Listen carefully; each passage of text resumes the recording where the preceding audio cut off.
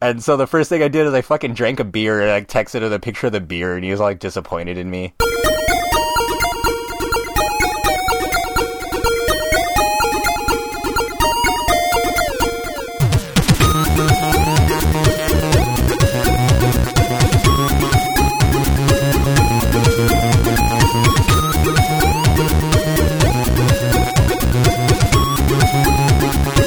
Hello, everybody, and welcome to another episode of the Geekscape Games podcast. This is level 148.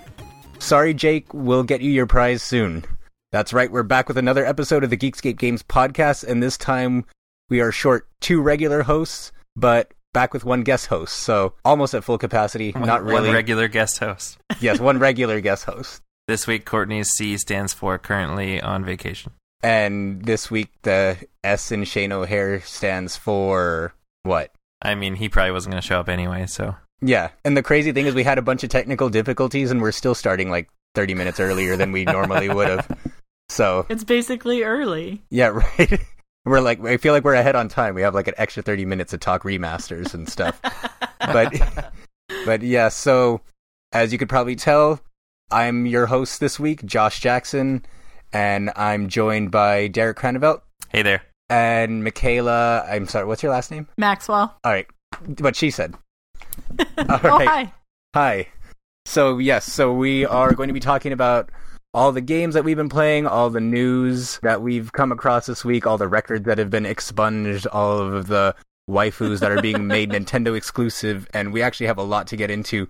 So we'll just get right into it. Derek, what have you been playing this week? Yes, before I jump into what I've been playing, I just wanted to actually give a quick shout out and a quick thanks to the folks at Horror Movie Night. Listeners, if you listened to last week's episode, you noticed it was a little bit different. It was April Fool's Day when it came out. Shane got so sick of wanting to be on the Horror Movie Night podcast on the Geekscape.network that he decided to make his own. So we reviewed a video game themed horror movie. We ripped off, and by ripped off I mean literally just used their art and music, and so thanks to them for letting that happen. Actually, one of their co-hosts, Scott, actually was the creator of that music and artwork, which I didn't know before that, and yeah, so thanks for that. Hopefully they enjoyed the episode. Hopefully you listeners enjoyed the episode.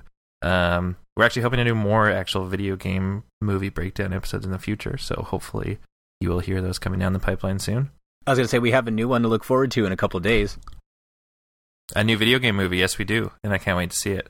Michaela, do you know what video game movie that is? Is that the one with The Rock and the giant white, not a monkey? The Rock and Brock Lesnar? Oh my god, that is exactly what's happening. I think the Hurricane tweeted that. He was like, oh, it's good to see The Rock and Brock in a movie together. Just like him next to the albino gorilla. That is pretty funny. On the new game front, it's been a little while since we've recorded, and the last episode was obviously a different one, but I picked up Far Cry 5 on launch day. I've only played it for about an hour so far because I played it, was like, this is pretty cool, but I want to finish The Witcher 3 before I move on to another single-player game. So I kind of did like the opening training area. It seems... the game is freaking gorgeous. It's super good looking. Playing it on the Xbox One X as well, so playing it in 4K, all the trees and the dirt and everything else look very good. It's set in like backwoods Montana. I imagine that's probably what backwoods Montana is like. Beautiful place, kind of looks like British Columbia. It's an interesting title. It's an interesting game because you in this one, it seems a little bit more grounded, I think, than in the other games, and that might just be because it's set in like America rather than some other. I don't know if it's set like was Far Cry 4 in a real place or was that a made up nation? I'm pretty sure it was real. But yeah, okay. I can't remember where it was set, but obviously the people in it are fictional. But yeah, it seems it's interesting because it's set. It revolves around this cult.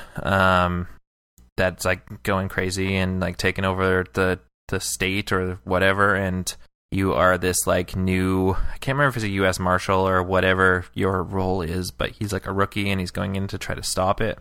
And it's just interesting, though. The one kind of jarring part about the game in the hour or so that I played it is like, I feel like the cutscenes are super they're super dark and super gritty and like super intense and emotional.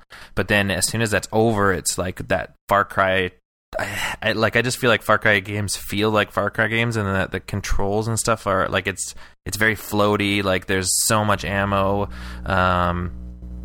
Like it just has a specific feel, and it feels arcadey and cartoony, and I feel like that's almost off-putting when you compare it to the way that these cutscenes go. The gameplay I'm loving. I just feel like it's an interesting difference in tone from one minute to the next because of that. But no, the game seems super cool right now. Seems super cool so far. I know you can buddy up with certain animals. I haven't got to that point yet. I've just kind of been shooting people and driving around and trying to survive. But yeah, it's like I played it for probably an hour to an hour and a half, and was like, I cannot wait to jump back into this, but I need to finish The Witcher 3 before I move on to another single player game. So you kind of got to live out your fantasy of being able to shoot up a bunch of Americans whenever like Shane's like keeping you late when you're like, I really need to go to work, but we're still talking about like ponies. When I check in every hour with him, and I'm like, okay, we're still good for 10 o'clock, right? We're still good for 10 o'clock, right? And then 12 o'clock hits, and he's still not here. Yeah. How many times have you been like fucking Americans? Right? Never on time for anything. Yeah, so aside from that, that was the only new game I think that I've played. No, I'm lying. We also played... I don't think we talked about it last game episode we recorded, but Michaela and I have started playing A Way Out, which I know we talked about being really excited for. So we finally picked it up, put a couple of hours into it. I think it's about an 8 to 10 hour experience from what I've read. It's super cool. It's split screen all the time, and that's whether you're playing online or actually with somebody next to you. One of you you're both prisoners in a prison, and one of you has been there for a while. One of you is brand new. You guys quickly kind of become friends and start to make a plan and go through that plan as to how to actually escape the prison. Storyline at this point, it feels like a prison escape movie or something like that, which is I'm totally cool with. But I don't know, there's been a lot of neat moments where like one of you is trying to distract a guard so that the other person can get somewhere, or you're passing like contraband between the bars and the cells, like just as the guards are trying to come in and stuff. So there's like a lot of intense moments. It's super neat. I can't wait to play through and finish the rest of the story. And I feel like I want this game to do well, because I loved the developer's previous game, Brothers: A Tale of Two Sons, and it's just it just feels like such a unique experience, and an original experience when we're, at this point so flooded with sequels and adaptations and remasters and everything like that. It just felt different, and I'm really enjoying that aspect of it. So and it's cheap. It's like a 10-hour game. It's like $30.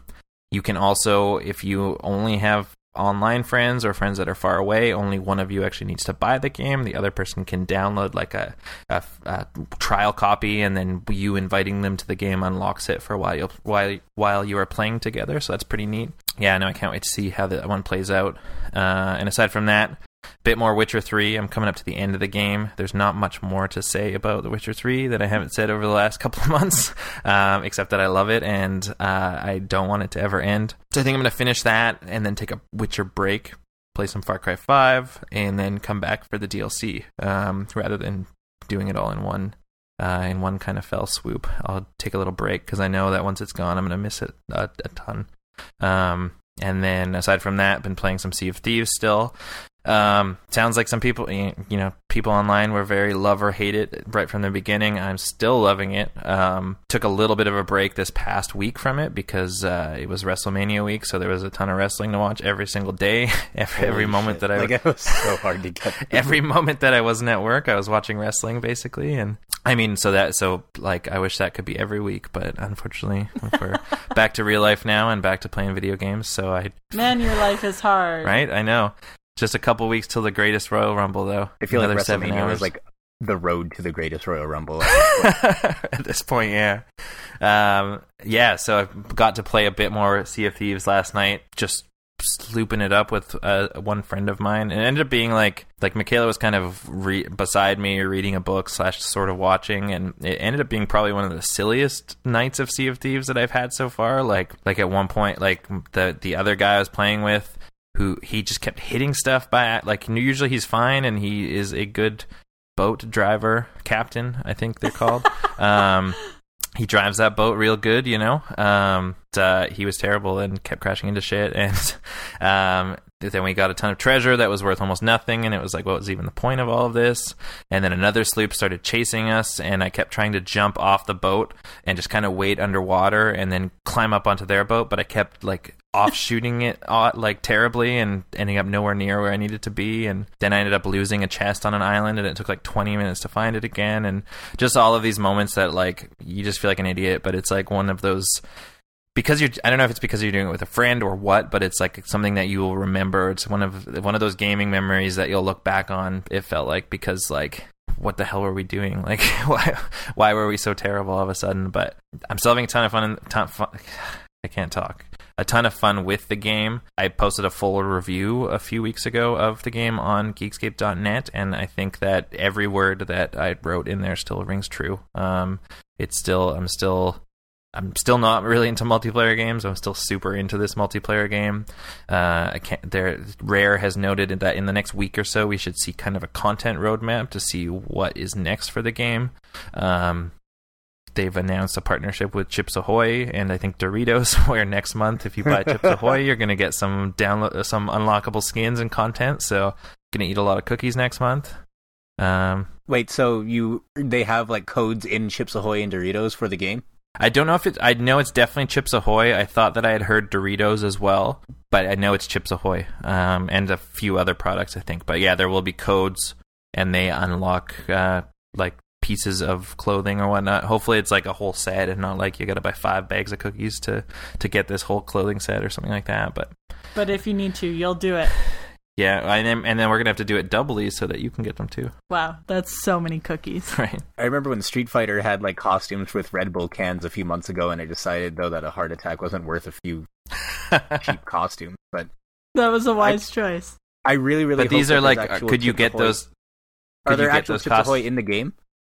No, there's not. Oh my god, that would be hilarious. Doesn't that sound they perfect too? Because it's like Ahoy. It's like Chips Ahoy or something. You should Twitter that at them just in case they haven't thought of it. Were the Street Fighter costumes, were those costumes that were also available elsewhere, or could you only get them through Red Bull? I'm not 100% sure. I think that they were only available through Red Bull for a time, but now you could like buy it with real money. Okay. Yeah, so all that they've detailed at this point is that it is exclusive to these cookies or whatever. So I don't know, buy the cookies, sell the codes on eBay, pay for a month of Game Pass, you know. There you go. Speaking of, I was just reading how Halo 5 and Skyrim are going to be free on Xbox this weekend. Yes, I did see that. Halo 5 is also on the Game Pass, but they're having a free weekend, and I think Injustice 2 potentially as well is free to play right now, which is one that I was actually interested in downloading and trying out because I loved the first one, have not touched the second one, and I hear it's phenomenal. Yeah, I love the second one. So yeah, if it is free, we should try playing sometime this weekend. Do you know if it's the Ultimate Edition or just regular? I do not know. I kind of read it in passing today. Oh, okay. Yeah, Michaela really liked Injustice. I was going to say, is Injustice the one with the superheroes fighting? It sure is. Yeah. That sounds great. The one with the evil Superman stuff? Mm-hmm. Yeah. The one that Shane says is a terrible game, but he doesn't know what he's talking about. Oh, he's the worst. I'm just kidding. You guys, he's not even here to defend himself right now. Come on. I love Shane, but I hate his opinion of Injustice because it's wrong. Yeah. I mean, I would talk to Shane directly about this, but I couldn't because he neglected me when he was here in LA. No! Man, I don't even know what to say. I don't even have words. It was like, I was like, "Hey Shane, where are you?" I said, "How long are you here?" He's like, "I already left." And no, actually, I said, "How long are you here?" Like the time that you saw was the second time I asked. Like the first time I asked was like as soon as I woke up from when he told me that he was here, and then I was like, "How long are you going to be here?" And I never got a text. And then like 12 hours later, I opened my Instagram, and it's like with Jonathan's Instagram, like, "Oh, hanging out with Shane O'Hare and Courtney Dawson, like all fucking day." And I'm like, "Oh, screw you too, Shane." I'm just kidding. I had work all day, so I probably would have been able to go anyway. I'm in a similar boat because I asked him 1,000 times when he was going to be in Seattle, and he didn't tell me. And then he was like, "Oh, I'm gone already." So I guess we'll see you at Comic-Con, maybe. Maybe. I don't think I'm even going this year, but that's a different story. Yeah, I'm trying to get an internship for school, but Take the but we'll Man. I don't know. We'll see. We'll see. One way Man. or another, I think I'll try to be down there at least for a little bit. there you go. Because when else am I going to see you guys? Yeah, exactly. Come Yeah, visit you gotta Canada. Make it happen. Also, you should come to Canada. I know. I want to visit Canada. I've been wanting to visit Canada, but it's probably not the best idea right now. I mean, that's fair. Yeah. You got to build it before they build the wall, or you mean you got to come before they build the wall I You know. I'm that's going trying. on the other side of their country, though. first? Right? That's just to start. I'm trying very, very hard. Once I'm done with school, we'll be neighbors. There we go. We have free bedrooms you can stay in. Is that like a We'll Canadian feed thing you. or just a you guys thing? Just us. Oh, Just okay. us. You can only see this one very small part of Canada, but it's the best part, I Okay. think. Well, I Looks figured a the lot best like part of Washington, Canada is if you've wherever ever you been guys there. are, so Word. that goes without saying. But yeah, no, that is it for my video games since our last recording. Michaela? I have played some video games. Just touching on your Sea of Thieves business, I feel like I've played it a bunch. Like, I've played it with some of our friends, and that was fun. I like that it's not too difficult. Like, I'm able to actually succeed in it, which is really nice. And I've never really like done the thing where you're like hanging out and talking to people. Like, it's like you're hanging out in the same room. You're just having conversations about life as you're like, bailing out the boat or whatever. So that's kind of fun, especially since we're playing with people who live on the island who we don't usually get to see that often. Watching Derek and Mike play last night was effing hilarious. I was like peeing my pants laughing the whole time. Derek's like searching this island for a chest that's still half buried and he can't find it. And then Mike's like crashing the boat into the island at the same time, and both of them are yelling about different things and everything is falling apart. So that was enjoyable, even though I wasn't playing myself. And then we just got a message from Mike today saying that he had like crashed his boat onto an island and like crashed it so hard that it flipped upside down out of the water and then like crashed the server or something. I don't know. But it sounded pretty hilarious. I guess if you can't find the treasure, you could just ram the boat into the entire landmass and hope that it pops up. I think that would be a good strategy. I feel like I really want to try this now. Like, smashing boats into things seems like a part of the game. And then I've still been playing Sims, although I feel like it's kind of lost its luster a little bit. Like, I feel like I'm just playing because I know that it's there, and not that I have to, but I'm like, oh yeah, I guess I'll do this thing. I don't really care about it as much anymore, which is kind of weird because why did I care about it in the first place? I don't know. But it's still enjoyable. And then today, actually, I started playing Hellblade, and I can't pronounce the girl's name, Senua's Sacrifice, which came out on Xbox yesterday. I mostly wanted to play it because the like pictures I've seen of the girl in it are so rad. I love her, like, just her whole look, but the way her face is painted and stuff. And I realized that I've like seen a bunch of cosplays of this girl, and every time I see them, I'm like, oh my god, that character's so cool, blah blah blah blah blah. And so I was like, oh, I like actually know what this is now. I can find out what it's about.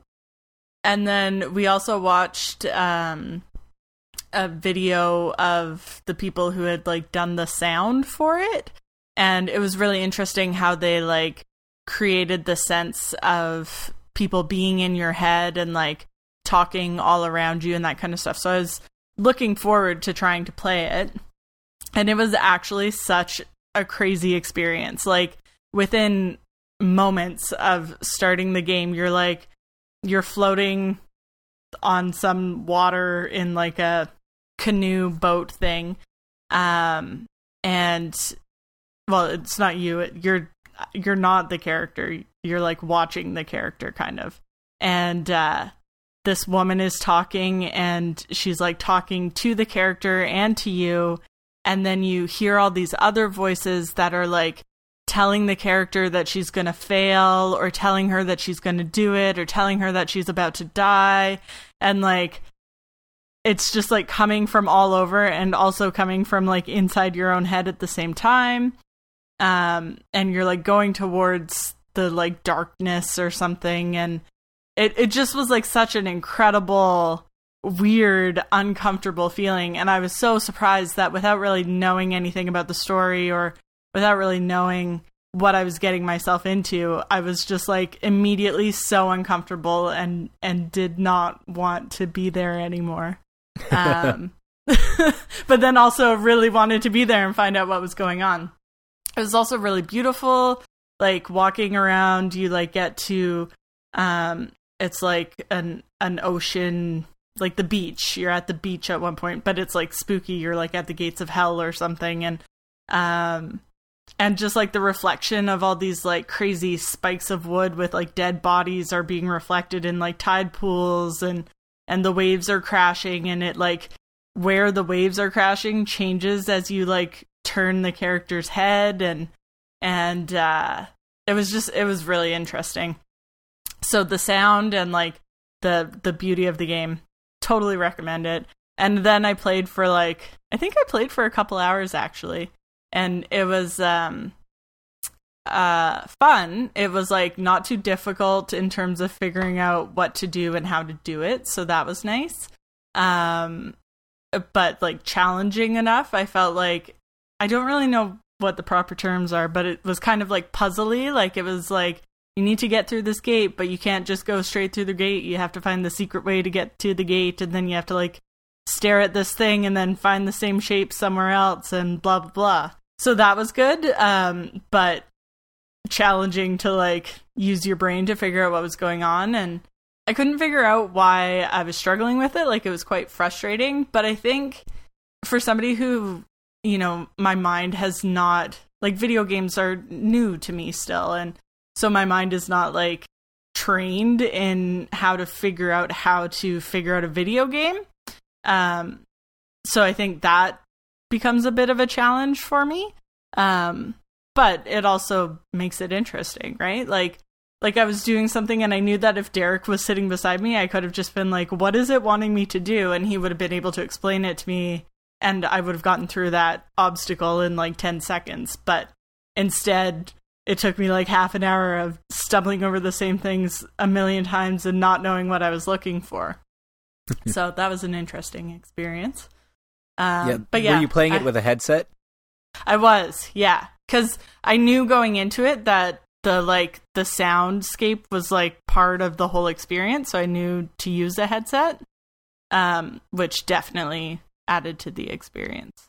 Yeah, I mean, they give you a little disclaimer, but still, I feel like anyone who's playing that game, it's like a must to play it with the headset, because the whole, like, talking to herself, like, the voices and her inner thoughts and stuff, it's like, it comes together so well. It's so cool, like, with the headset in, like, two different sets of whispers are, like, coming in through each ear at the same time. It's, like, such a really well put together game.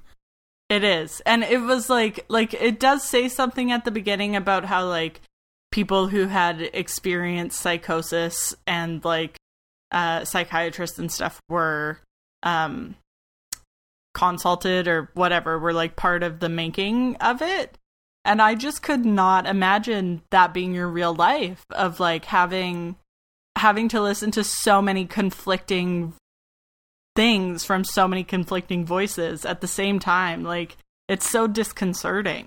Yeah, and did I hear correctly, or is it something like within like the first week that it's on Xbox that a certain portion of the sales is going towards like mental health charities or something like that?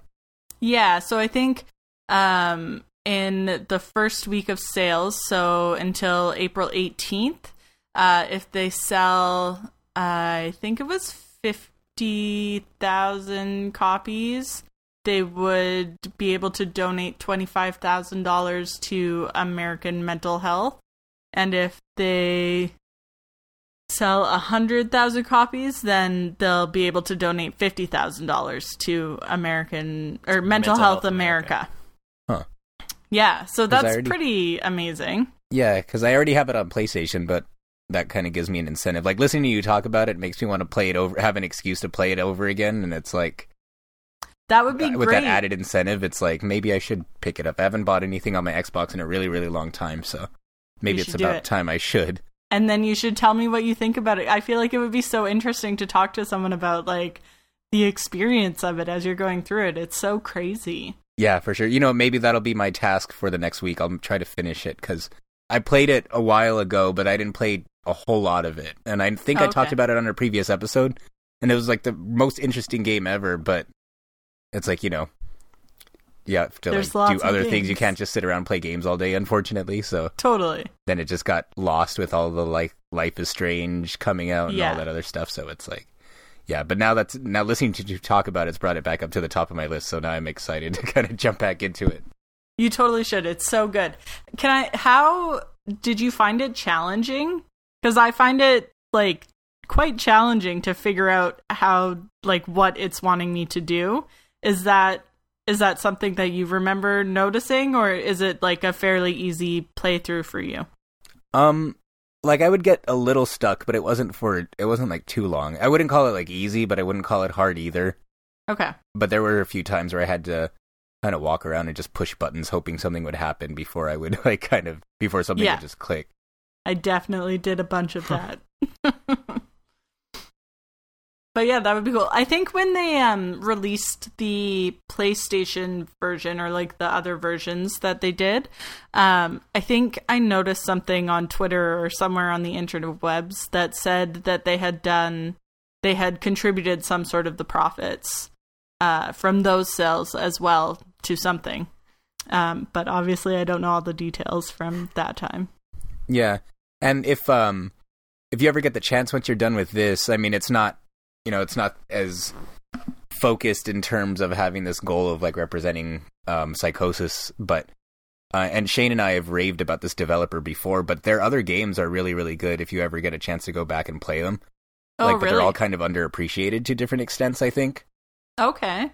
But yeah, they had Heavenly Sword, which is like a PS3 exclusive, and it was like a launch title, I think. And so that one might be harder to play if you guys don't have a PS3 right now, but Enslaved Odyssey of the West came out on 360. I'm not sure if it's backwards compatible.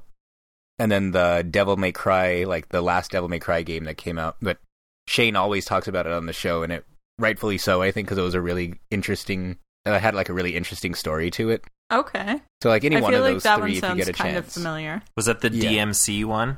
Yeah, it was The DMC. abbreviated one? I feel like that might even be a game that's available on Game Pass. Yeah, I'm pretty sure, because I mean, they even have like the remastered one on Xbox One, so you don't even really have to go back to the 360 to play it. Speaking of our question of the week, but we'll get to that in a little bit. But was that all you had been playing this week, Michaela? Yeah. What have you been so playing, the Josh? definitive edition of DMC is actually free with Game Pass. So Oh, nice. So Sweet. yeah, once Hellblade's over with, that'll be the next one to jump to, because that one's really fun too. Okay, remind me of that. Mm-hmm.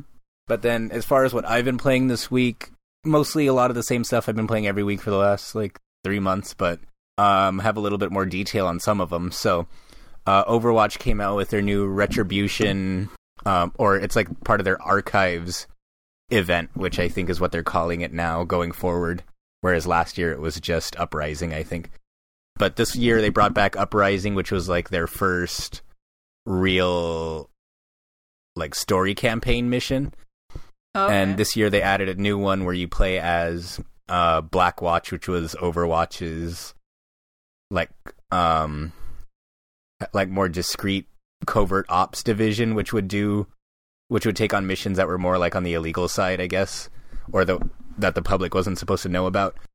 And it kind of goes into a little bit of detail on the beginnings of how Reaper became a bad guy.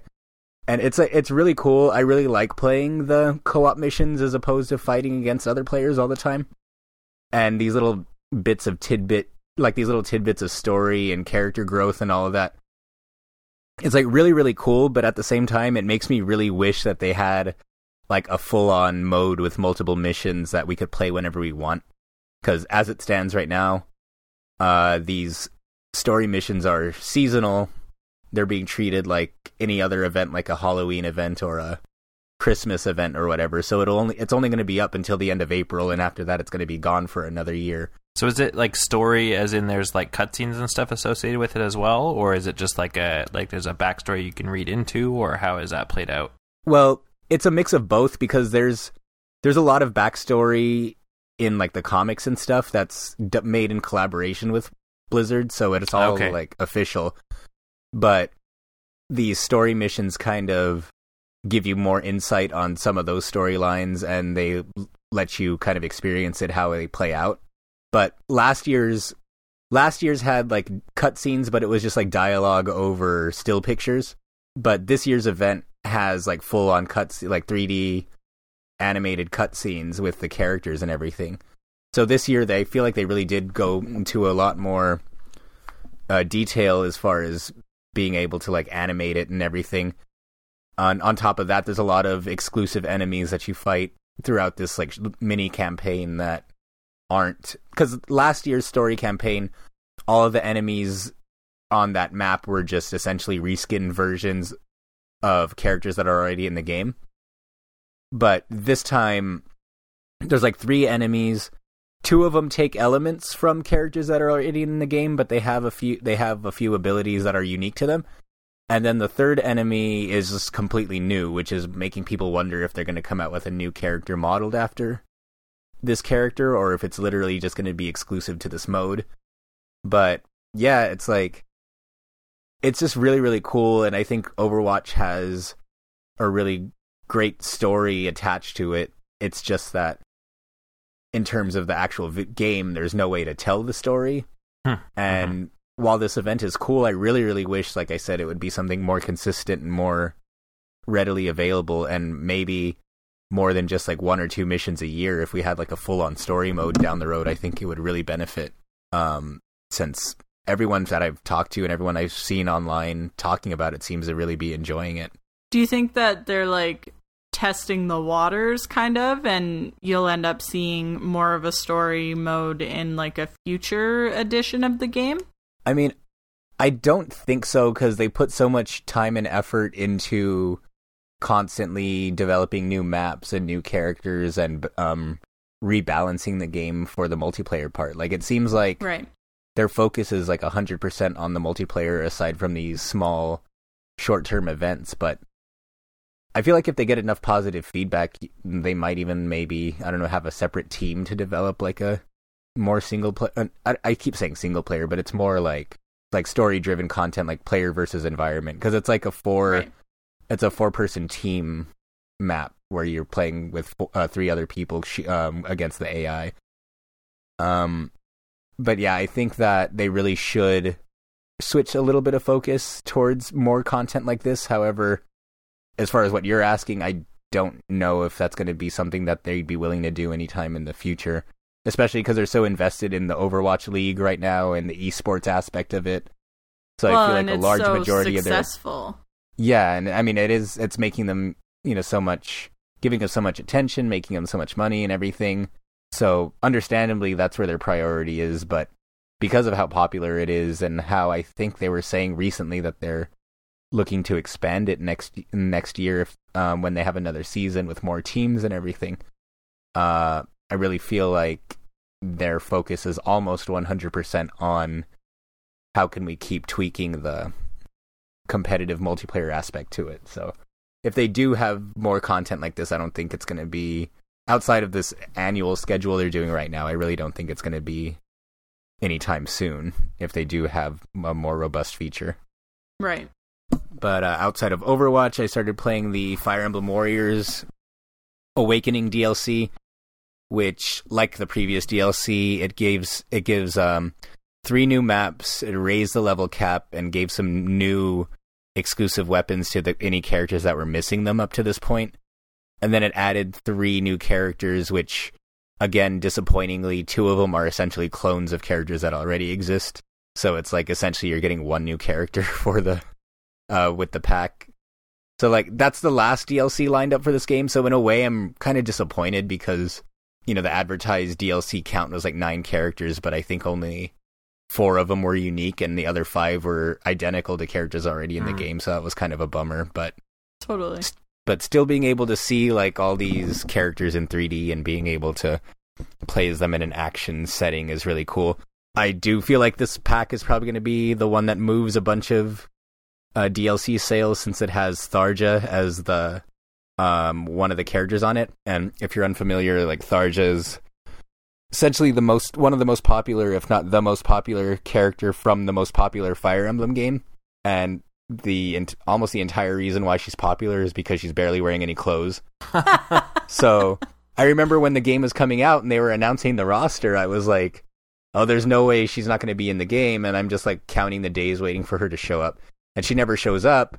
And then all of a sudden they announce for the DLC pack, like, oh yeah, she's DLC. And I was like, oh, those fuckers, they know exactly what they're doing. They're like, oh, everyone out here is going to pay another $20. Like all these fucking weebs are going to pay another $20 to be able to play as this character. So 100% they know what they're doing. Yeah. So, and on top of that though, she's fun to play with, even though she is one of the 2 clones, but she has a handful of moves that are unique to her. So, outside of that though, I started playing more of Yakuza 6. And I think I've mentioned before, and every Yakuza's like this, but the story's like really, really serious, but all the side missions are really, really goofy. So it creates this really weird contrast between like scenarios and the dialogue in the game.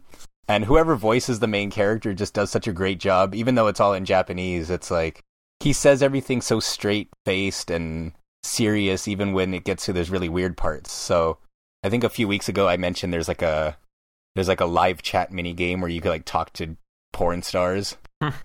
Like on the internet, and it's like, since he's an older guy, because this game span decades, so this game takes place in the modern day, like the modern era, but he's like I think he's like mid-40s at this point, so it's like he doesn't know how to use computers really, so like the mini game is you tapping buttons to be able to type the right things to get her to take more clothes off, but he's like typing it with 2 index fingers, like looking for the keys hilarious. on the keyboard.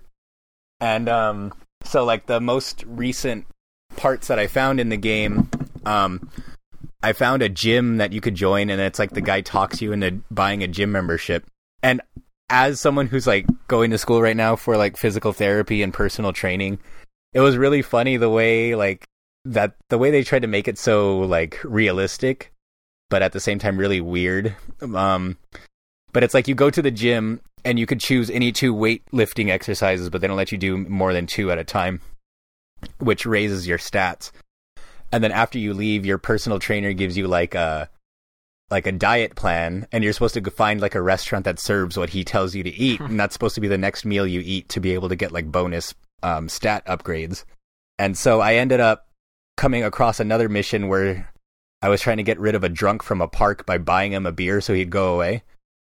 But it's like I couldn't find where you could buy like a beer that you could take with you and not just instantly drink. So I accidentally bought a beer that I drank, and then so you automatically text a picture of like the first food item you consume and send it to your personal trainer to show him you're sticking to your diet plan.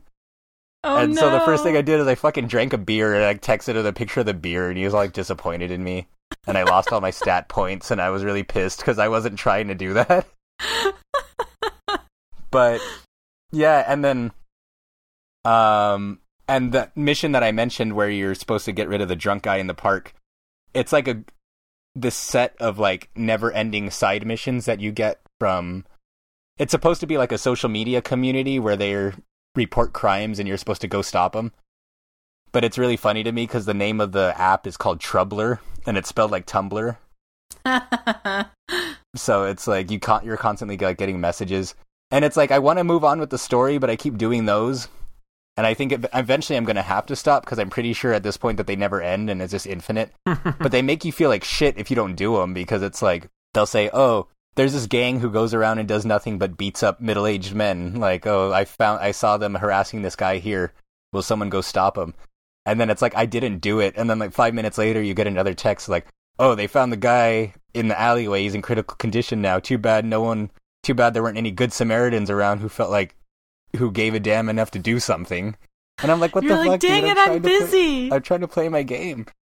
Like, and then like, and as weird as this next part's going to sound, this is actually part of the story, which is more, like I said, it's more serious because like the main plot of the game is like your adopted daughter that you pretty much found from in the first game, and we're all the way up to 6 where she's an adult now.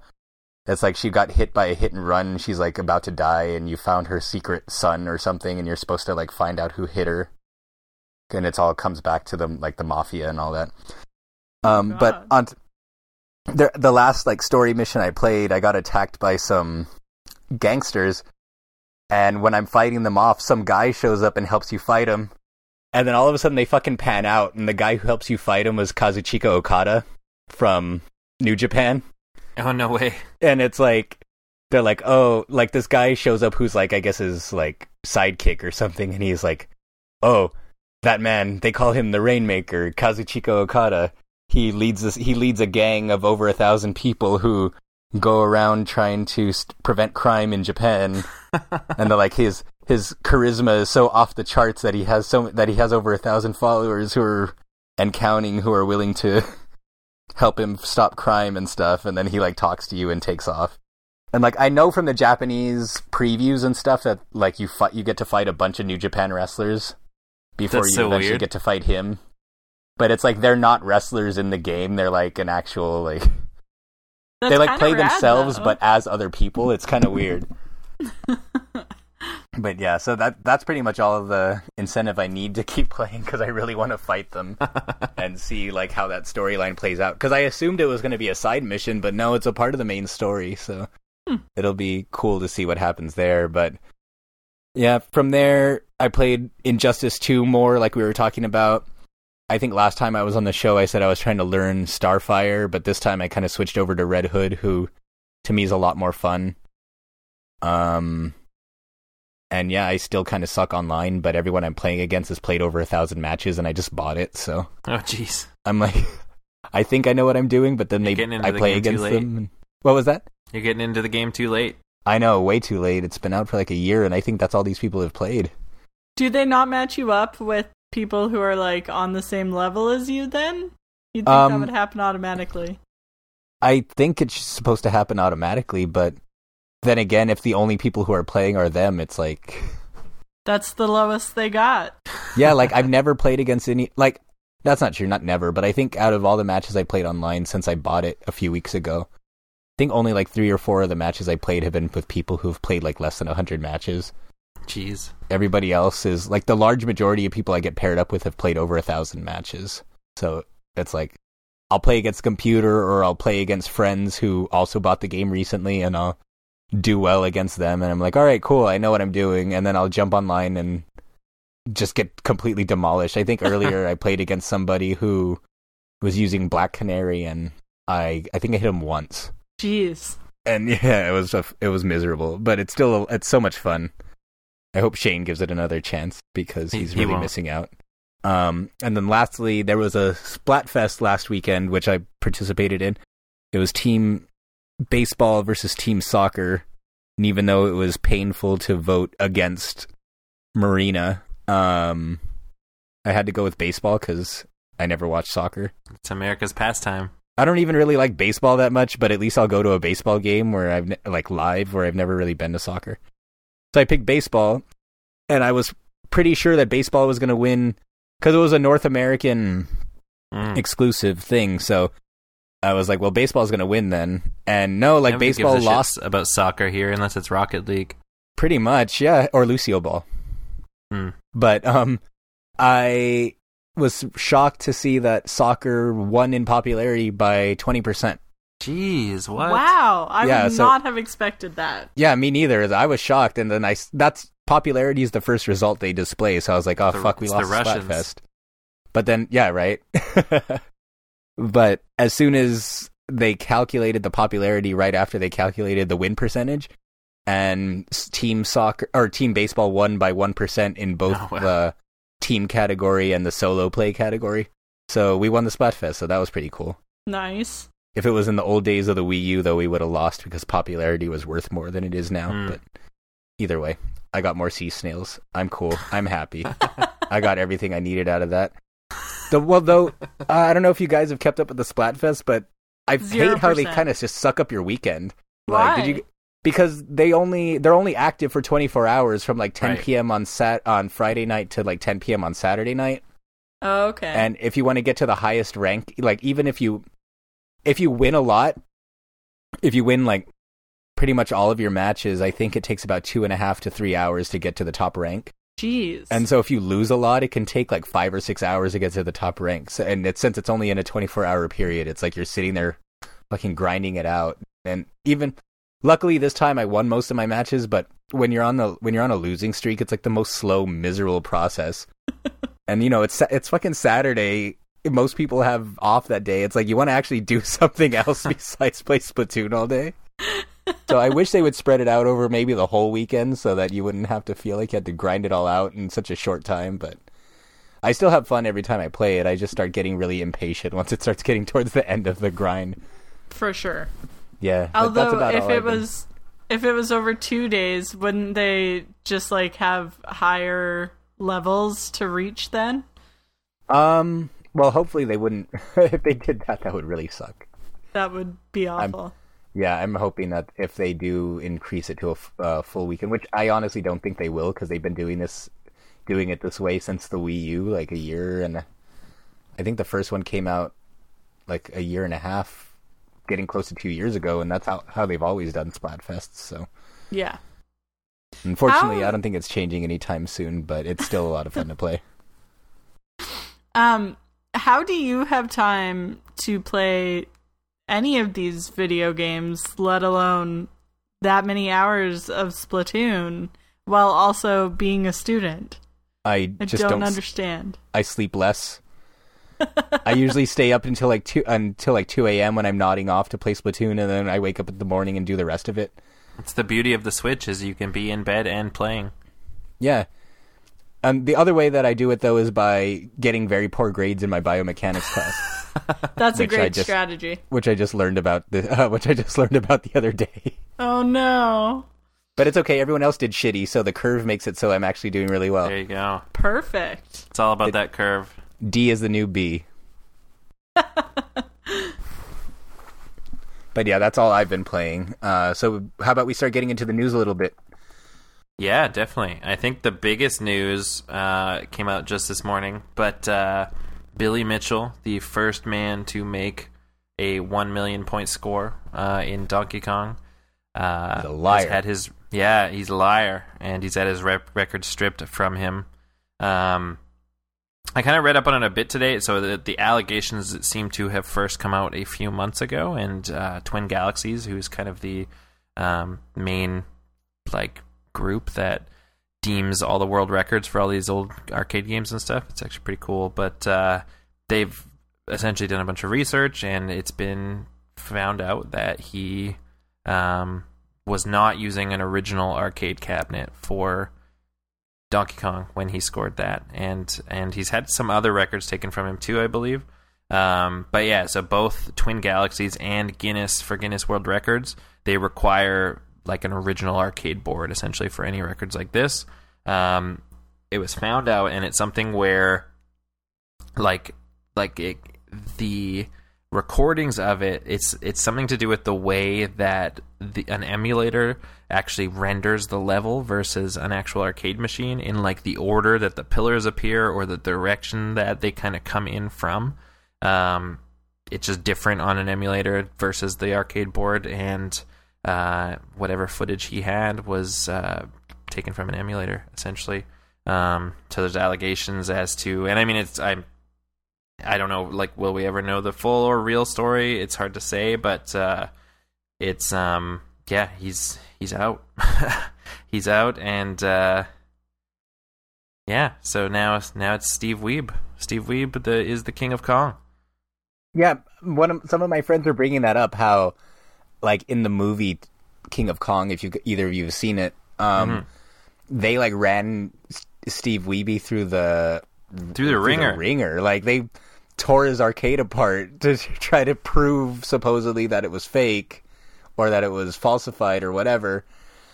And it turns out that after all this time, he wasn't using an original unit. And what didn't it come about too, because the person who originally said that he was dishonest with his record pointed out that some of the levels that he was using at a certain point weren't possible to generate on the original.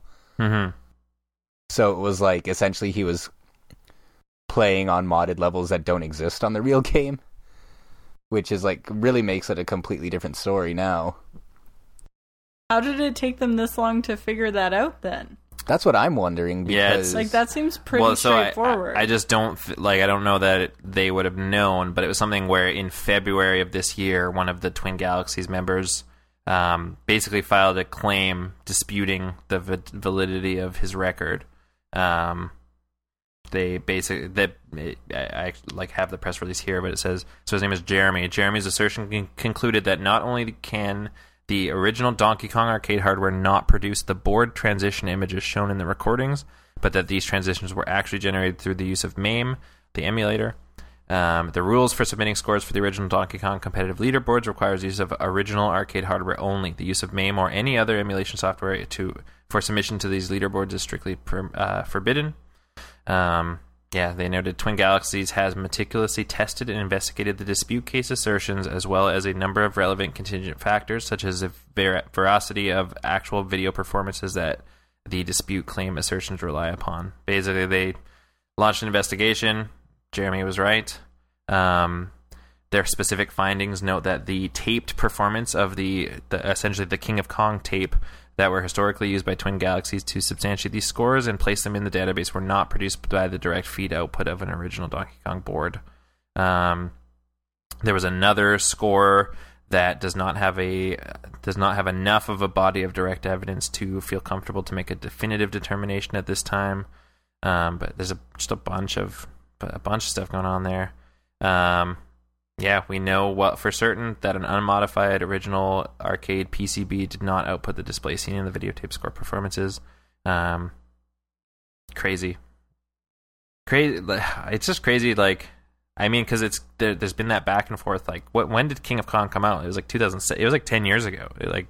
And it's even such longer an interesting. than that, I think it's been a long time. It's been a long time, and it's such an interesting story right from then. And there's been this I feel like there's been this back and forth for this whole time, and for this to now come out, and now he's banned.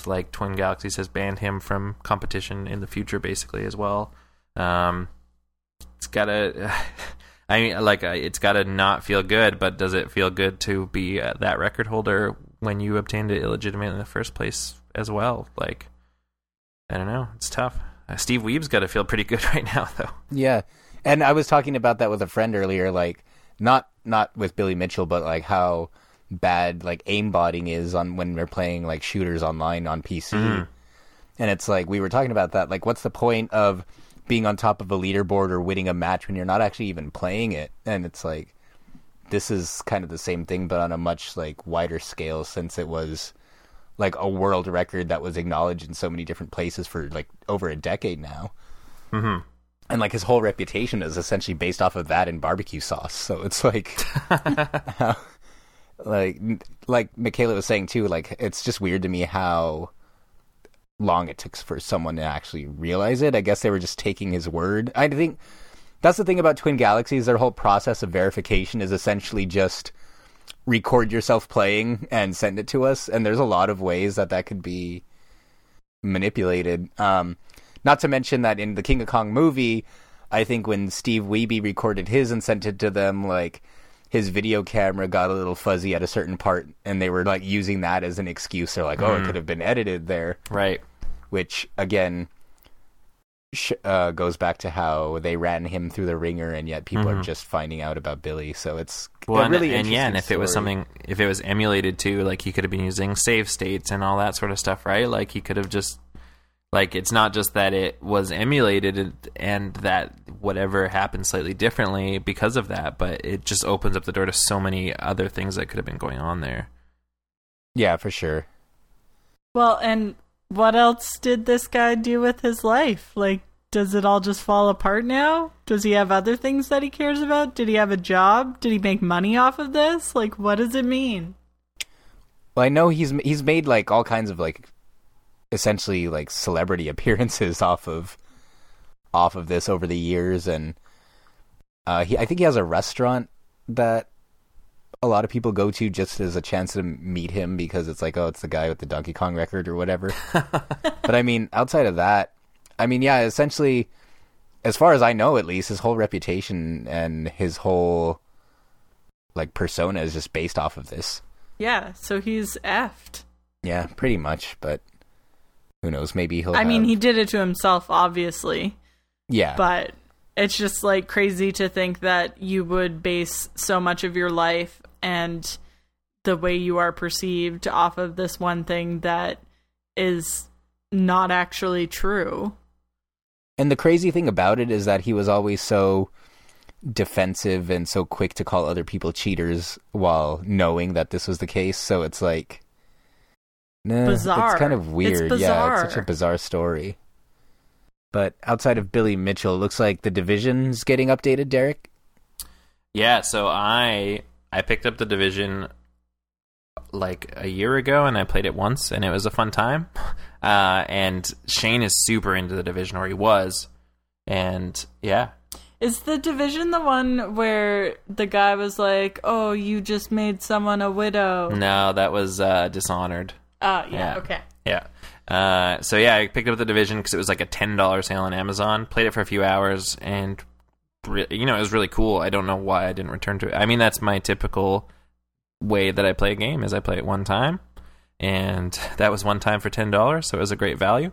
But now I've been super into the Xbox One X that we picked up a couple months ago, and I've been super into playing games on it that are enhanced, and that's what drew me to The Witcher 3 again. Is I wanted to see what that looked like in 4K and with all those enhancements that they made, because I think one of the reasons I stopped playing it in the first place was that the performance was not great early on, and I stopped playing it before they patched that way back in the day. But it's been teased for quite some time, but Ubisoft has rolled out a big patch for The Division on all platforms.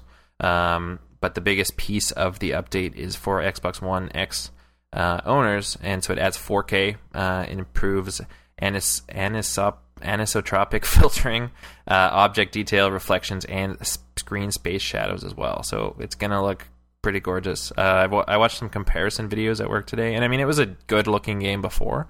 Game looks freaking gorgeous now. They added some other stuff too. So something called Onslaught and Blackout are the two new global events that they added. Each event has 3 different stages. They get harder as you go up each rank.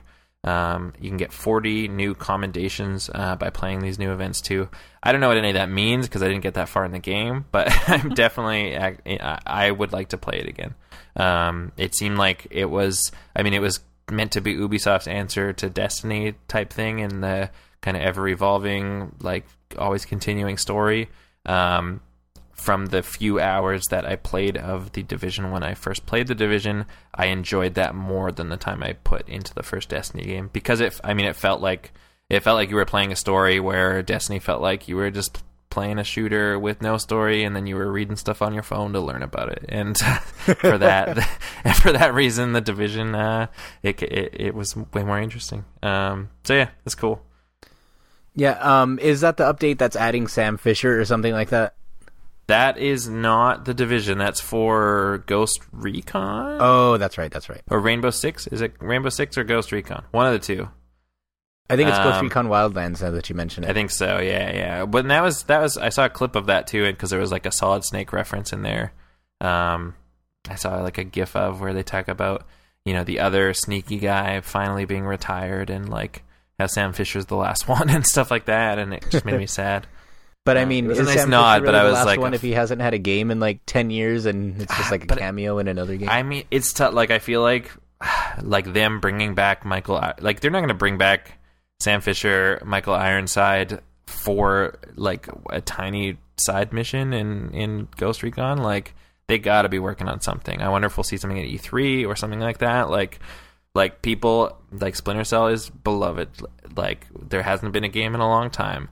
Metal Gear Solid is not a competitor anymore because it's a joke now. Like, there's not, like, people are dying for a good stealth action game at this point, and there's what do you never mean been it's a a joke time. though? Metal Gear Survive is fantastic. Yeah. It's like the game of the year. It like redefined Metal Gear. Just please, like, take my $8 save slots. Man, I just get sad when I think about Metal Gear and Silent Hill. Yeah, I mean, it's Those Konami. are the days. But Do you now, guys remember the name of the game that Konami made? Another thing I was talking about with my friend, and I drew a complete blank, but it was like an Animal Crossing knockoff, but you were playing as like a town of magicians. It was on the DS. And I heard it was a really, really, really good game, and it was like one of 2 games that used like the Street Pass function before Street Pass existed. No, I didn't know that was a thing. Yeah, it was originally on the original DS, but it was only on particular games, and you had to have that game on. And if you turned on like they didn't call it Street Pass, but if you turned on that feature, like when you closed your DS, the screens didn't turn off because the game had to be on. So it would be like it would work for an hour and then your battery would be dead. But it was like one of 2 games that used it before it became like a widespread feature on the 3DS. But it was apparently a really good game. No one heard of it outside of like 10 people. So now there's probably a nice pachinko board for it, though. Yeah, probably. I feel like I remember kind of those early days of Street Pass, and it was like I lived in a small town at the time, so I never I never passed with anybody. But it was just like I just remember it was so annoying because I don't know if they changed it later on or if it was just bad back in the day, but like I feel like you'd go somewhere and then like a couple hours later you'd be like, oh, I'm gonna play my DS now, and it's dead, and I'm like, why is this a feature? Why would anybody do this? Like it's just it's a portable system that I can never play because the battery's always dead when I just charged this thing a few hours ago and it's dead already and I didn't even get anything like. Yeah, I quickly figured out that if I wasn't attached to any Street Pass features at the time, to just turn off the wireless function or whatever it was. Yeah, it like extended your battery life by like 5 hours by turning that thing off. It was ridiculous. Yeah, it's bittersweet that the Switch doesn't have it, but you know.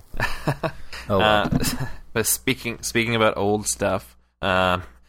There was also the second episode of Inside Xbox, which premiered last month with like a pretty good Sea of Thieves focused episode. But they had a new episode a couple days ago and announced a ton of new backwards compatible games for the Xbox One and Xbox One X, including a bunch of original Xbox games, which at that point they had only rolled out a few. And one of them was Fusion Frenzy, and I'll never forgive them for that. Oh, that was awful. The game that defined the Xbox. Right? It's ridiculous. So we're going to get a batch of new Xbox original games on April 17th, including Blinks the Time Sweeper, which I remember being really good. Breakdown, but I don't know what that is. Conquer Live and Reloaded. People are pretty excited for the next one. Elder Scrolls 3 Morrowind. Oh, what? Really? Yeah, I missed that. 3 on your Xbox One. I heard Jade Empire was coming, which I was really excited about. Jade Empire on the 17th. Hunter the Reckoning. Panzer Dragoon Orta. Oh, shit, really? Cool. Yeah. I missed all these. Like, I only heard like 2 of them, and like one of the 2 was Jade Empire, and I was like, all right, that's good enough for me. Apparently it wasn't. And then SSX 3. And then 9 days later, another batch, including Destroy All Humans, Full Spectrum Warrior. I loved Full Spectrum. Oh, that was a really good Full Spectrum Warrior back in the day, and then I could not remember what it was called when I looked for it later until right now. I miss the original Xbox. It's like, this is making me have some great memories. It was so cool. The Mercenaries, Playground of Destruction, MX Unleashed, Panzer Elite Action, Fields of Glory, but that's only for Europe. Star Wars Battlefront, Star Wars Battlefront 2, Star Wars Jedi Knight, Jedi Academy, Star Wars Jedi Starfighter, Knights of the Old Republic 2, and Star Wars Republic Commando. So that is a bunch of games, a bunch of classics. Oh, man. I'm glad I still have most of those on disc. Right? You'll be able to... Does it work still where if you put the disc in, like with the original Xbox games, is it the same as the 360 ones? I think so. I think so. That is a great question. Let's see. Yep, like all other backwards compatible games, you can pop the original disc into your Xbox One and begin playing once they're added to the backwards compatibility catalog. So those discs I feel like that is super cool. Like, you have these like 20-year-old discs, not actually, but almost, like that have been just sitting there, and you'll be able to put them in and play them on your current console. Like, that's unreal. I pre-ordered Jade Empire months in advance. I bought it full price, and I played it for 30 minutes, so I could finally continue starting next week. I bought Jade Empire on my iPhone last year, and I played it there instead. And it was really hard with a touchscreen. Excuse me. So on top of all of that as well, they've added a bunch of new backwards compatible games from the 360, but that are also enhanced for Xbox One X as well. Star Wars: The Force Unleashed, the first one, the one that is worth playing. Darksiders, Portal 2, which I would love to give another playthrough. Gears of War 2. And the one that people have been freaking out about, but Red Dead Redemption is backwards compatible. It is Xbox One X enhanced. It is in 4K. It looks freaking gorgeous. And it's like that is now being called the definitive edition of the game, essentially, because there was never a PC release of that. So there was never, no one was ever able to mod that into a better looking, higher resolution game. And now the Microsoft backwards compatibility team has done something similar, and it's something, again, if like watching a comparison video. I played and I loved Red Dead Redemption back when it came out, whenever that was. Watching the comparison video, like, first of all, made me even more excited for Red Dead Redemption 2, but second of all, made me want to replay Red Dead Redemption like right now, because it looks like it's never looked better, it's never played better. It's super cool that they're doing that. And now all those disgusting animal carcasses are going to look even more realistic. I think I mentioned it before. That was a reason I never finished that game. You just couldn't handle it. No, is that the one where they threw dead fish on you or something? No, that was Danganronpa. Oh, is this the one with the sharks? No, that was this is in the Wild West. I don't know if there were sharks there. No, this one is just you could hunt animals and skin them and sell their materials, but unlike Tomb Raider, where it's just with Tomb Raider you just poke them and all of a sudden you're pulling gears out of their body. On this one, it's it goes into first person view, and then he starts digging his knife into the camera and blood splattering on the screen, and that's fine. But then after it goes back to the normal perspective, the animal that you just skinned is right there, but it's just a big pile of meat in the shape of the animal. It's gonna be so crisp now. It's fucking disgusting. I'm probably not even gonna buy Red Dead Redemption 2 because it's probably gonna be even worse. Just think about that detail, the detail in that pile of meat. It's instant. It's instant worst game of the year already, and it's not even out yet. It's not gonna come out this year. Come on. Okay, it's Rockstar. Good. Well, yeah, that's how bad it is. It's the worst game of the year this year and next year. They could just delay it, just so they need to get more detail in those carcasses. So yeah, it's gonna get delayed just for that. Man, I wish they looked like real carcasses, then I could probably handle it. There's shit ran over on my street every other week, and I'm fine. But yeah, outside of that, we're pushing up against the clock. But I did want to mention a few more things real quick. One, I know esports has been trying to push into being seen as legitimate real sports, but I don't think any of us were thinking that it was going to start with sexual assault. The Overwatch League had one of their players this past week suspended indefinitely for allegations against him apparently coming on to a 14-year-old girl where he's 21. Did you guys hear about this at all?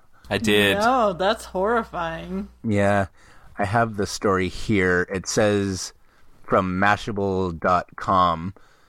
It says the Boston Uprising player name was Dreamcasper Jonathan Sanchez. Let's see, where is that blurb? Oh, they announced that Sanchez was suspended indefinitely Sunday night after the allegations surfaced online. The 14-year-old girl in question posted a statement online alleging that Sanchez sent her salacious messages and coerced her into sending him explicit photos and videos. Sanchez is 21 years old. So with that, he was indefinitely suspended. He's been pulled from Boston Uprising pending investigation. And now we're taking one step closer towards legitimate competitive sports. But yeah, it's so weird. It's you would think maybe it's just me. I don't know. I'm starting to feel maybe it's just me, but it's with the Overwatch League, there's been so many scandals or people getting suspended or fined because of crazy behavior, and this is the worst one yet. But it's wouldn't people have a little bit more common sense to be maybe, especially now that I'm in the public eye, and especially since people have been getting punished for lesser offenses than this, it's maybe this isn't a good idea to try to get this 14-year-old to send me nude photos. I don't know, just a thought. I mean, that if somebody's the kind of guy that's going to get a 14-year-old to send them nude photos, though, are other people getting in trouble really going to stop them? Yeah, I mean, whether or not you're in the Overwatch League, that thought probably shouldn't cross your mind anyway. Yeah, but hopefully. it's like, especially if you're kind of under more of a microscope than normal, and especially with some of these people that have been like suspended or fined for using slurs on their streams and stuff. It's like kind of embarrassing in a way. It's like, on one hand, you're like, oh, it's really cool that games are getting this bigger spotlight, and then within the bigger spotlight, it's like all this super obvious, like super easy to avoid stuff just keeps popping up, and this is really like the worst of it. It's like it sucks, but maybe it'll get better from here. Maybe people will start to learn some lessons and be less of assholes. Yeah, and it's good to see that they're taking it so seriously, and it's not being totally as right off the bat. I mean, like, I really do feel like maybe 5-10 years ago, like, this kind of thing, especially like the slurs, maybe not so much this particular story, but like a lot of the stuff from before would kind of just be brushed under and not be seen as that big of a deal. I think I've mentioned before that like the head guy behind Overwatch was hired by Blizzard because he was a troll on EverQuest. But he was a troll who gave really like useful feedback in between all of his slurs and his swearing. So they hired him as a consultant, and then now he's like pretty much like the face of trying to eliminate toxicity in online gaming, which is like the most ironic thing ever. That's super interesting. Yeah. And you wouldn't really expect it, because if you watch the Overwatch developer update videos, he sounds like the most like mild-mannered guy. And like if you go back and read some of the transcripts of the things he would send to the EverQuest developers, it's like hard to believe that it's like the same guy. That's so funny. But then the last piece of news that I had is there was a small bit of controversy this week because there's a new SNK fighting game coming out, and it's a spiritual sequel to a game on the Neo Geo Pocket Color that took a bunch of the female characters from all of their fighting games and just used the females. Was that Gal Fighters? Yep, Gal Fighters. Yeah. So they're coming out. I out had that game on the Neo Geo Pocket Color. Yeah, I never got it. Love my Neo Geo Pocket Color. Like, I saw it 1,000 times, and I was like, I need to get that, and then I never did, and when I finally went to go get it, that was when they had cleared it all out, pretty much. The console or the game? Both. Well, no, I have the console, but the game. They cleared out both. I still have mine somewhere. Both, but yeah. Yeah. Wasn't the last boss like Iori and Drag or something? I don't think I ever got that far. Oh, okay. But they're coming out with a sequel for Switch and PS4 this year, called SNK Heroines Tag Team Battle or something like that. And they just announced, even though the game's been announced for a long time, they just came out this week and said that it's only going to be available for physical purchase on Switch, and that it's only going to be digital on Sony, on PlayStation 4. And in an interview, they implied heavily that Nintendo talked them into, or convinced them, or they struck some kind of deal making it that way. So SNK had to kind of scramble and do damage control a bit. Or NIS, not SNK. But they sent out an email on their press list, which I'll read here. It says, I must extend my most heartfelt apology to SNK and Sony Interactive. The truth is that the Nintendo Switch exclusive plan was originally decided by NIS America, and only later, among discussions with influential SNK people, did we decide the best option moving forward would be to have as much exposure as possible. This is why, in the end, we are bringing the PS4 version of SNK Heroines to the market on PS4, and even supported this version at the NISA press event this past February and March. So essentially the short version is that they were misspoken. Nintendo had nothing to do with it. It was originally supposed to be a Switch exclusive altogether, and then SNK had talked to them to release it on PS4, most likely because PS4 has such a wide fighting game community. Mm-hmm. But so essentially it was never supposed to come out on PS4 to begin with, and then after extra talks they decided to release it on PS4, but digital only, whereas Switch is getting it exclusively physically. But and I feel like a game like oh no, go ahead.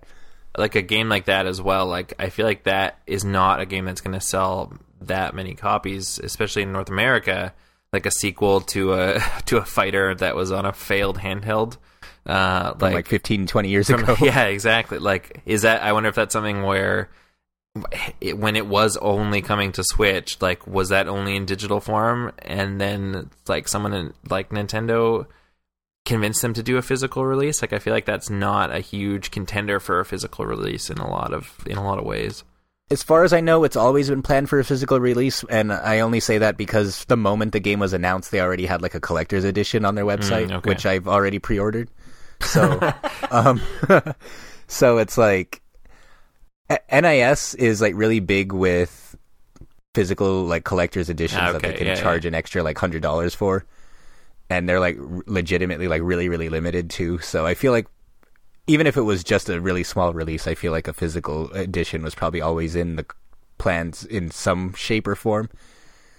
But I think they've been getting a lot of interest in this game. Like SNK in general seems to be doing really well on the Switch right now. Mm-hmm. NIS actually at that press conference that they mentioned in that letter that I was reading, they announced that they're coming out with an SNK 40th anniversary collection for PS4 and Switch, and I don't know if it's going to be physical on PS4 or not. I don't think they mentioned it, but they announced a collector's edition for Switch for that too. And for one, I didn't know SNK's been around for 40 years, but I mean, I've been a big SNK fan since I first went into a laundromat and they had those arcades with like 4 games in one. Mm-hmm. So like, I'll be really excited to be able to play some of those. Because I guess like stuff like Metal Slug and stuff is very old, right? Yeah, and I just rebought Metal Slug on PS4 not too long ago for like a flash sale, and now I'm probably going to end up with it again for like... That'll probably be... If I do get this game, it'll probably be like the 3rd or 4th time I've bought the whole series. Because I bought the Metal Slug Anthology on Nintendo Wii when that first came out. And I bought some of the individual games here and there. And then now I bought them all on PS4, and now this collection's coming out. But this collection's supposed to have a lot of games on it, so that's pretty cool. But I think, speaking of that SNK collection, I think that's a perfect time to get into our mission objective if you wanted to kind of explain it to us, Derek. Yeah, for sure. So this week, I mean, a lot of the news this week was talks of, you know, old games that you can play or old games that are new again. This week's mission objective, are you a fan of re-releases and remasters? And what game would you love to see a quality remaster of? Who wants to start? I'll go. Okay. I mean, I've made my comments on remasters before. I feel like remasters are great if it's a game that actually needs to be remastered and has been a long time since it's been released. Like, for example, Spyro the Dragon, which just got, even though it's like the world's worst kept secret because people have been talking about it for like 3 months now, but it got officially revealed this week, and that game looks so cool. It looks really cool, you know, and like the first 3 Spyro games were amazing, and it's been about 20 years since they came out. Every Spyro game that came out after the 3rd one was bad, ranged from either awful to okay, and that even if you're including Skylanders as a Spyro game. I never thought we'd see Spyro as not a Skylander again. And it's interesting too because this port's being developed by the main Skylanders developer too, which I think is further proof that Skylanders is probably dead, at least for the moment. But yeah, like I figured, especially after Crash came out, and Crash is another example of a game that would do well with a remaster. But as far as whether or not I'm for remasters, in those situations like that, yes. But like it's hard to believe that the PS4 and Xbox One are both coming up on their 5th year anniversary this year. Yeah. Which in the past, year 5 is usually when the console would wind down and they would announce a new one. Like console lifespans are usually about 5 years. Like the more recent consoles have lasted longer than that, or in the Wii U, not quite as long as that. But when you really, I don't know, maybe I'm being too cynical, but like when I stop and think about it, I don't feel like the Xbox One and PS4 have been out as long as they have. And I think a big part of it is that a large part of both their lifespans were just so padded with remasters, like unnecessary remasters, while they took a good 2 or 3 years to start really coming out with heavy hitting exclusives. Yeah, that's true. And like I've said this on the podcast before too, where the PS4 has been out. Last year was like the PS4's 4th year, and last year was the first year that I've had it since pretty much launch day. And last year when Gravity Rush 2 came out was like the first time that I really sat down and played it a lot, because almost every major release for PS4 for a really long time was just remaster after remaster. And it's good for people who maybe didn't have a PS4 or a PS3 or a 360 or whatever, but as someone who did have all those games already, and like some situations like The Last of Us Remastered came out like 10 months after The Last of Us. Like Marvel Ultimate Alliance 1 and 2 were remastered only like 3 years after they came out, and they were charging like $50 a piece for them, when you could get the original versions for like like $10 in a bargain bin on the 360. Like Deadpool, which was a terrible game, got a remaster. Like Legend of K got a remaster, and like who the fuck even played Legend of K to begin with? It's like, it just got to the point, I feel like, where remasters became a crutch to be able to release content when they weren't ready to release content, which I think overall in the grand scheme of things has been damaging. But for every unnecessary remaster, you do get the ones like Spyro and Crash, which are really, really well-deserved and are nothing but beneficial towards the people who either want to experience them again, but like in a more refined manner, or people who never got a chance to play them because they're actually 20 years old and they've had time to age, as opposed to just re-releasing it immediately.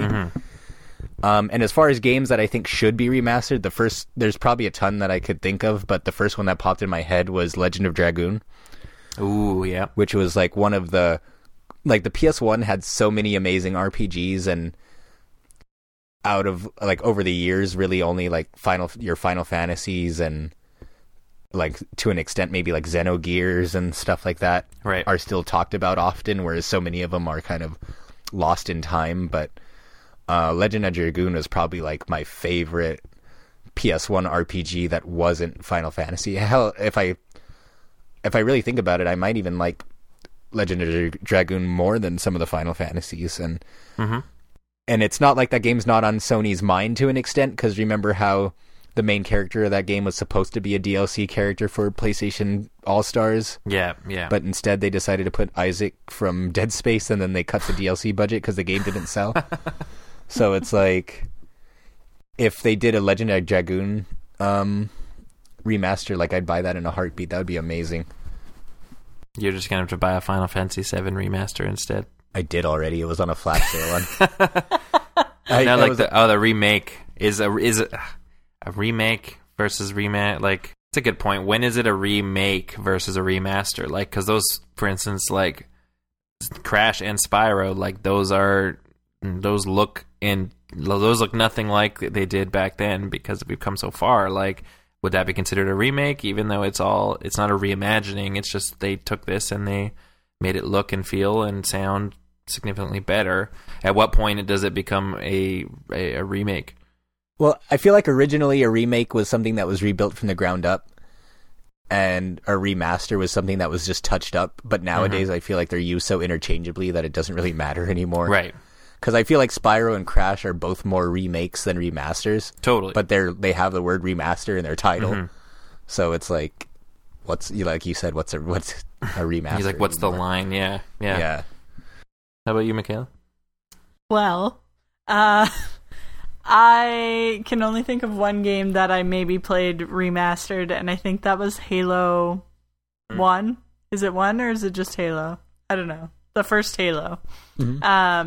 And it had a feature where you could like turn on and off the remastering, and so you could like click a button and then it would just look like the original game, and then you click the button again and you see all the detail that they had remade, and it made me not want to play the old version of the game. Like, why would anybody want to play that if they could be playing this new version with so much detail and like so much nicer to look at? I had so much fun doing that, though. It was just like switching back and forth mid firefight. Oh, totally. Yeah, it was great. I'd be like, oh god, I don't even know where we are anymore. What is happening? And then in terms of what I would like to see, so I think I am pro remastering. I think it is good. I'm sure if I had a long history of playing games and having some nostalgia for certain things, that might be a bit different. I might want to see the originals stay original, or I might feel differently about how they labeled things if there was a lot of changes. But from where I'm at now, it seems like a good time all around. And the thing that I would like to see remastered or remade available is Duck Hunt. I don't understand why we can have, like, literally virtual reality, but we can't figure out how to make it so you can point the gun thing at the TV and it knows when you're shooting the duck, when we had that technology a million years ago. I'm shocked that they didn't release a Duck Hunt for the Wii, now that you mention it. Right? I think Wii Play had a mini game where you shot the clay tiles and then they would periodically have the dog pop up to laugh just as a reference, but that's the closest we got to it. I feel like I maybe vaguely remember something like that, but definitely not like actual Duck Hunt feels. And that was such a good game. Like, I mean, again, sheltered video game childhood. That was maybe like the only game that I really remember from being a kid. But, like, it's just a classic. Anyone can play it. Why, like, you could play it with people. Well, I just don't understand why we can't bring that back. Maybe because the duck and the dog are friends now, according to Smash Brothers. Is that a thing? Is that what's happening? Apparently. Well, like on Smash Brothers, they had the dog and the duck as like one character together. Oh, okay. And like all their moves was essentially like the player off screen was shooting at them and would hit the opponents instead. Don't you remember the amiibo? I think the amiibo had both of them on it. Do we have that amiibo? Yeah. We should have every open amiibo. We're not going to open it. You can't open them. For myself, I mean, I like buying games, and so I like buying games over and over and over again, and playing them for 1 hour. No, I feel like whenever I've purchased a remastered or remade title, it's because I played it and loved it, you know, sometime between 20 years and 10 months prior, and you know, and at that point I'm hankering to play it again. You know, I feel like it's like, for instance, things like The Last of Us. It's an interesting one because I feel like it was something that was so close to the end of the PS3's lifespan that I wonder how many people missed it because they didn't want, you know, I mean, it was a masterpiece. And, you know, but being so close to where the PS4 would come out, you're probably not going to buy a PS3 for that. You know, regardless of the reception it's getting, regardless of what everyone's telling you, regardless of the way the trailers look and everything like that. So in regards to things like that, I can see something like that coming out fairly early. I think it was also a game, for instance, where it was at the end of the PS3's lifespan, and it was pretty ambitious for what and for instance, similar to things like Shadow of the Colossus on the PS2, where it was this really ambitious and unique title that didn't really ever run overly well on the system that it was made for. Both of them came so close to the end of things there that once those remastered or HD editions or whatever came out for, you know, for Ico and Shadow of the Colossus on the PS3 or for The Last of Us on the PS4, like it just felt like a, you know, Shadow of the Colossus just felt like a PS3 game and The Last of Us just felt like a PS4 game. And so, I mean, it's tough for I played it on PS3 and then I bought it again on PS4, and sure, it was tough to swallow because I'm buying the same game at full price twice within a year. But I don't know. Then, like for instance, when I think of The Last of Us, it's interesting because until you mention it, like, I don't think of it as a PS3 game. I think of it as a PS4 game, which is super. And one thing that I just thought of because you mentioned Ico and Shadow of Colossus, I think in the past too, like on PS3, the remasters were a little bit easier to swallow because they were usually bundled.